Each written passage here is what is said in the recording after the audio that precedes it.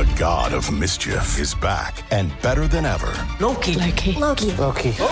Wow, great to see you again. Critics agree Loki Season 2 is marvelous. Great. And it's finally here. How much do you know? Let's assume I don't know much. A mind-bending adventure. Spectacularly cinematic. I've been waiting for a moment like this. It surpasses all expectations. A little over the top, don't you think? I thought it was spot on. Loki Season 2. Now streaming only on Disney+.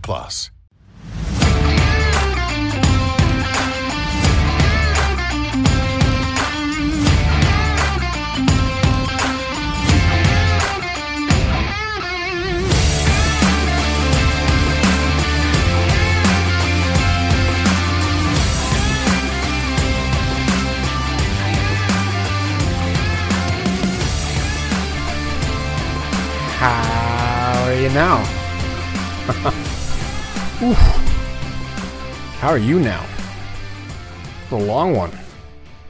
Your Montreal Canadiens win in a shootout 2-1 over the Calgary Flames. Hello and welcome to episode 28 of the Bottom 6 Minutes podcast presented by Habs Eyes on the Prize. I am Matt Drake, and that was a wild ride for a game that was 1-1 at the end of 60 minutes.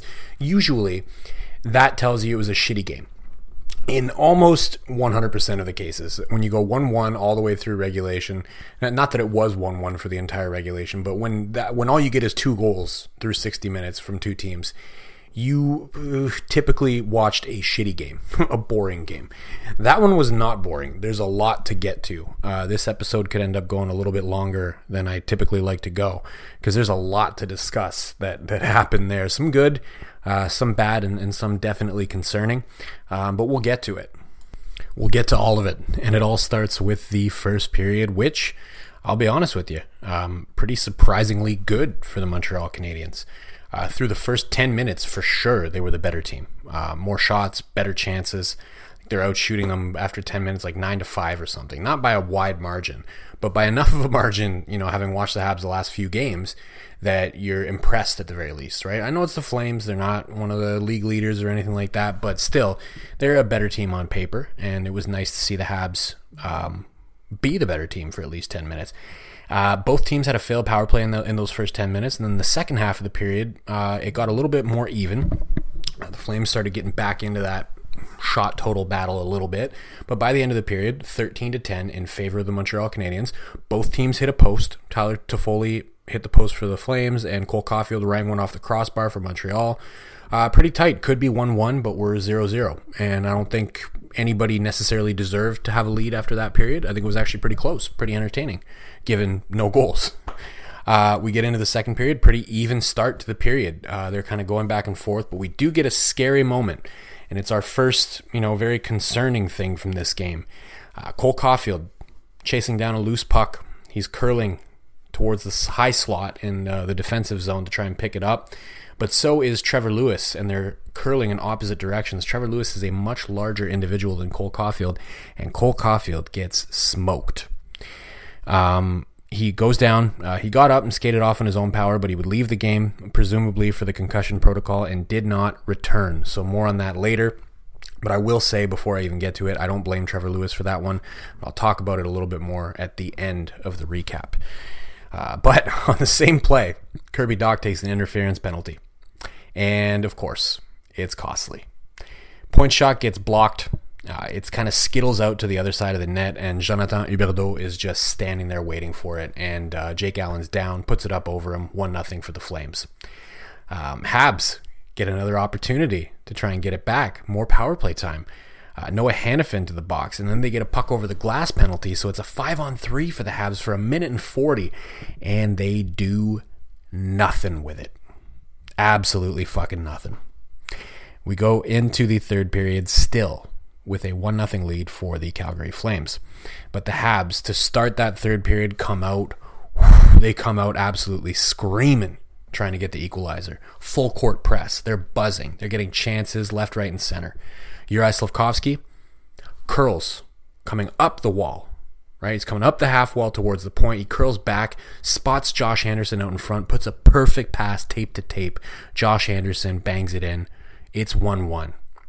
From there on out, they just trade chances for the rest of the third. I mean, it was exciting. Like I said, the most exciting 1-1 game after 60 minutes that you'll ever watch. They're going back and forth, both goaltenders putting on a show. Really, it was a question of which goaltender is going to let up first, and neither of them did. They were all over that game, really left their mark. Neither team had an easy time putting pucks in the net. The only two that actually went in were unstoppable, completely unstoppable. We go into overtime. Very shortly into that overtime, a 4-minute high sticking call on Toffoli. I think it was Toffoli. Either way, doesn't matter. 4 minutes for high sticking. So basically the entire overtime is played at 4-on-3 in favor of the Montreal Canadiens, and they get their chances. They do. They had lots of chances. They didn't look terrible. It's not like they were giving up chances against. They did have one close chance against with like a weird play where Jake Allen came out of his net. And I think it was Backstrom that was in the offensive zone and almost had a shot at like a wide open cage, but they got back and defended it. But it was actually not bad. They just couldn't score. If Cole Caulfield was out there, they would have scored and the game would have been over in that overtime during that penalty. But he wasn't, and they didn't. So where do we go? We go to the shootout. In the shootout, first up, Rem Pitlick. He tries the Saku Koivudik and he misses the net completely. Jonathan Huberdeau is up next. He shoots and he sneaks it 5-hole on Jake Allen. Nick Suzuki goes next for the Habs. He does his favorite move, which is that Datsuk, that slow drift from right to left where he just kind of flips it up at the last minute. And Markstrom clearly knew that that's exactly what he was going to do, and he still couldn't stop it. He gets a little piece of it with the bottom of his glove, but it still sneaks in between the glove and the pad. Nick Suzuki is the fucking truth. We're tied up in the shootout. And then it's Anderson for the Flames. He gets stopped by Jake Allen. And then Kirby Dach, the third shooter for the Habs, comes in. Deeks roofs a snapshot past Jacob Markstrom. And then it's Nazem Kadri. He needs to score to keep this thing alive. He tries to go 5-hole on Jake Allen, but he is stopped and the Montreal Canadiens win. What a game. Again, I'm going to say it for the third time. I have never seen a 1-1 game after 60 minutes end up being that entertaining. That was great. I loved that. There was a lot of hitting. Some of the hitting caused some issues. We saw a lot of injuries in that game as well. Aside from Cole Caulfield, Chris Tanev took a puck directly to the side of the head, in the second period, I think. And he left the game as well and did not come back. That was a scary moment. Definitely heart goes out to Chris Tanev. I hope he's okay. That looked ugly. It looked even uglier than Caulfield's. And even Nazem Kadri had to leave the game briefly because he ran into Nick Suzuki near the blue line. And that one, I know some people think Nick Suzuki did it on purpose and he was going for the hit. I really think he was trying to avoid the contact there. I don't think he was trying to hit Kadri. But Kadri did come back to the game, so he was okay. The two people who left were Tanev and, of course, Cole Caulfield. Now, being that this is a Habs podcast, I'm obviously going to spend a little bit more time talking about that Caulfield hit. Again, I do not blame Trevor Lewis, and if anybody is blaming him, I would implore you, take a look at it again. Lewis is just kind of cutting through the face-off circle. That puck is loose, and Caulfield comes out of nowhere, and it doesn't even look like he's trying to hit him. It looks like, if anything, he just braced for impact. He doesn't really get any head contact, but as we know when it comes to concussions, or I shouldn't say as we know. What do I know? I'm not a doctor. I should probably shut up. But I've had concussions before, so I can tell you, you don't always have to get hit in the head to have a concussion. It looked like, and again, this is me armchair doctoring it from my office. It looked like he was concussed. Just the way he was reacting, the way he was moving, that it kind of screamed concussion to me. And this is, again, armchair doctoring it. I have no medical experience. I can only speak from my experience of having concussions in the past. It kind of looked to me like somebody who had a conky. So I hope that's not the case. The Habs, of course, as they tend to do, they just said it was an upper body injury. We know them. They're never going to come out and say it's a concussion. Unless maybe if they really wanted to get somebody suspended because they felt like it was a suspendable hit. But in this case, there's nothing there. And you know the Habs, they're tight-lipped about these things anyways. I don't know. It's It's unfortunate. You just have to hope that Caulfield's going to be ready to go soon. Like I said, in that overtime period, when they had those power play, or even when they had that 5-on-3, at the end of the second period, I think they score on either one of those if Caulfield's on the ice. That much time and space with Cole Caulfield, you're going to score. We know their power play sucks, right? Their power play did not help them on this night whatsoever. They had plenty of opportunities. They did a pretty good job in the penalty kill in their own end, but the power play opportunities were just, as usual, you knew they weren't going to score. You knew it even more when Cole Caulfield was off the ice. Then it's a non-starter. You know right away, but Calgary can do whatever they want. And it honestly kind of showed in the way Calgary was playing. Like, they were committing a lot of stick infractions. The Habs got a lot of opportunities, and they could have had even more if the refs were calling it to their standard, which we know they don't do. We know they don't do that. And I'm not going to turn this into a complaint about the refs. I actually thought they did a pretty decent job in that game. They did miss a lot of stick infractions, a lot of them. And I think Calgary knew that, number one, Montreal doesn't have a very good power play. And number two, their best power play player is not on the ice. He's in the room going through the protocol. So I think they started taking a little bit of liberties because they had a good feeling that, they could kind of get away with some of them. And the ones that they don't get away with, well, we can kill off the penalty, and we're pretty confident that we're going to get that done. So, shit, man. Really unfortunate.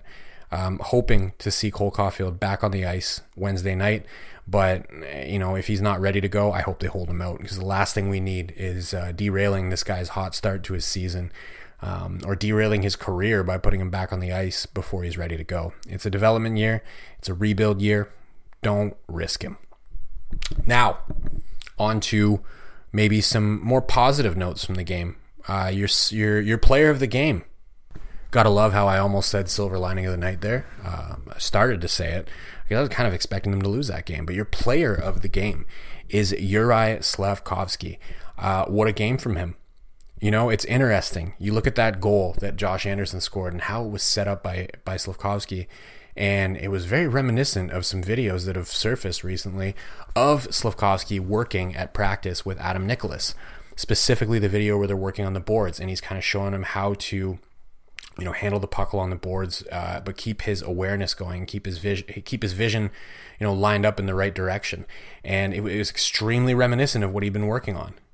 Cuts up the boards towards the blue line, peels back, spots Anderson, makes the pass, and the pass was beautiful. That was a beautiful pass.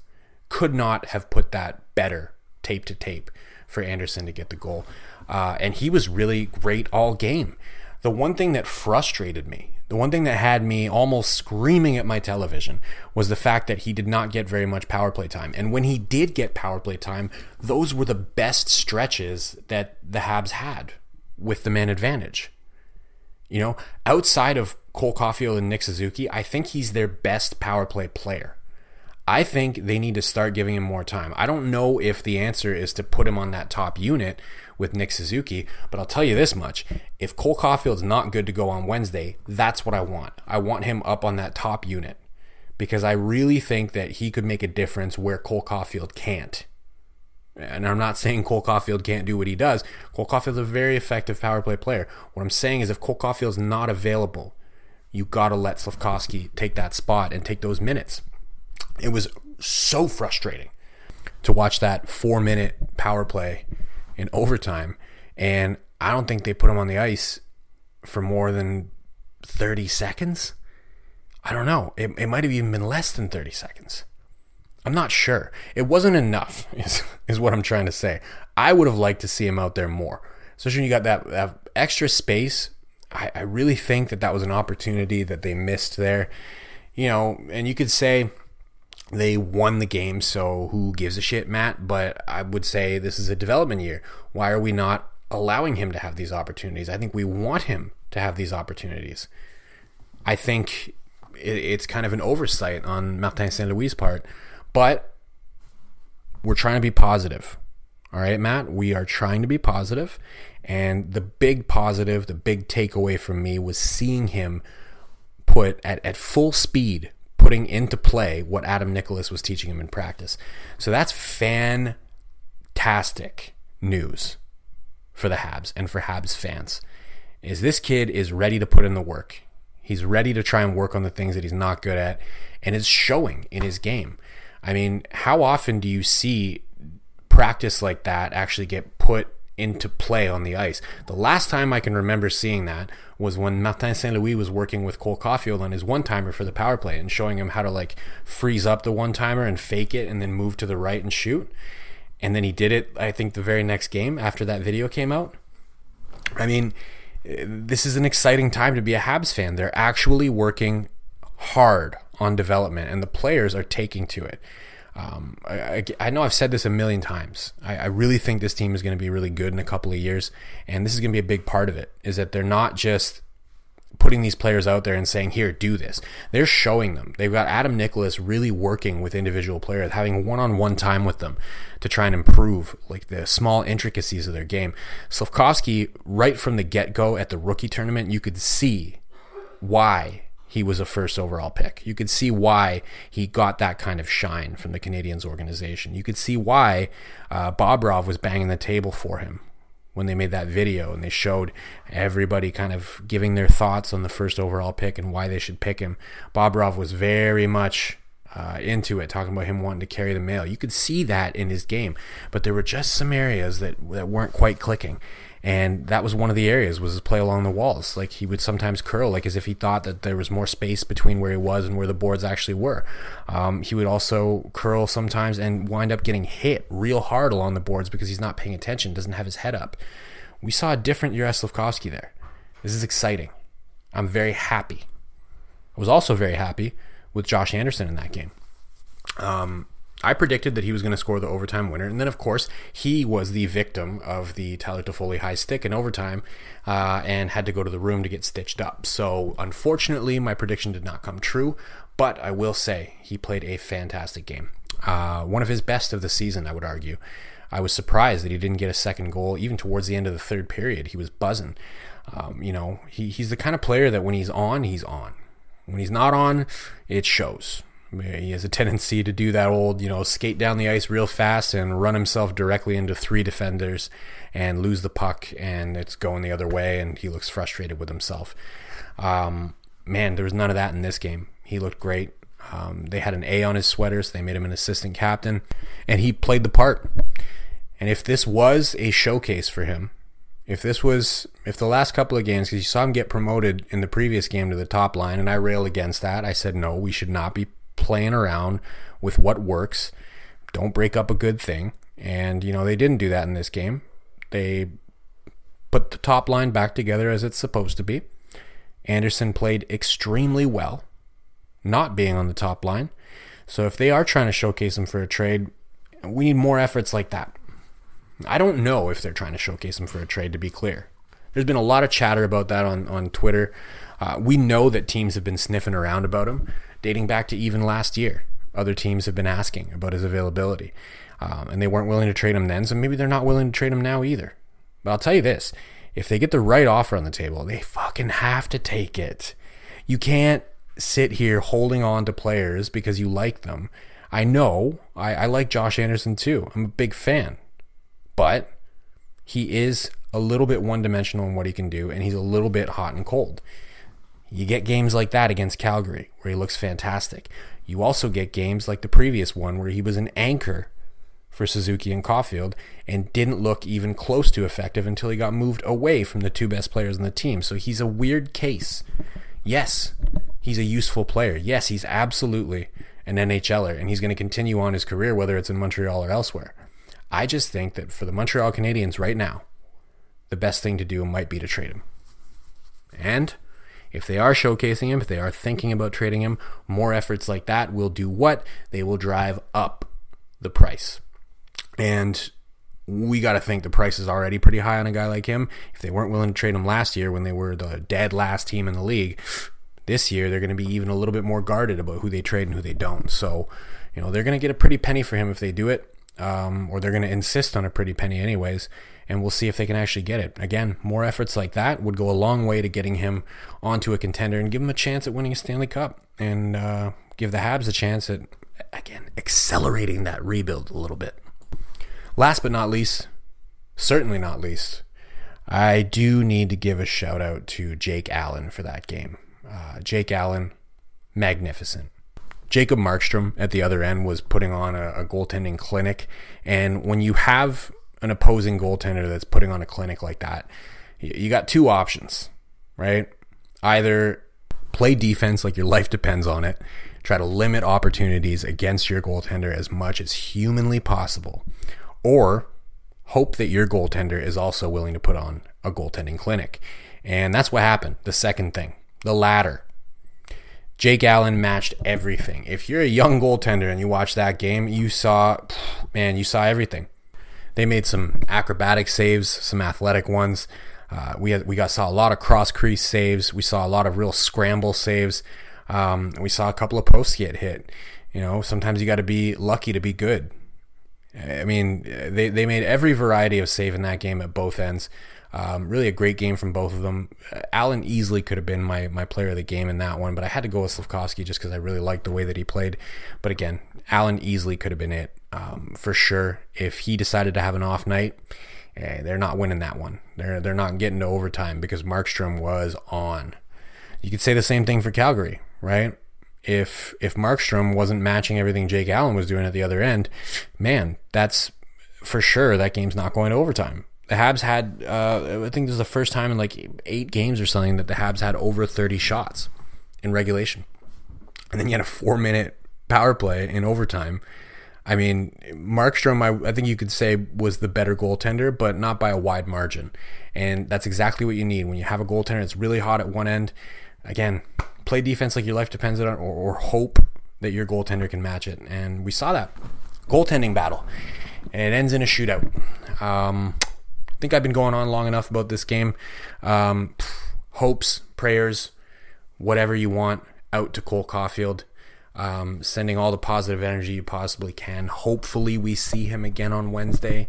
I'm really hoping. That was a perfect game for me to get 2 or 3 more on the countdown to 40. And, of course, got to get that hit. And for anybody who's mad at Trevor Lewis, just take a look at the video again. I've got a clip up on my Twitter. I really do not think that he did anything wrong there. I think he was just skating for a loose puck and he happened to run into Caulfield, and he's a bigger guy. That's it.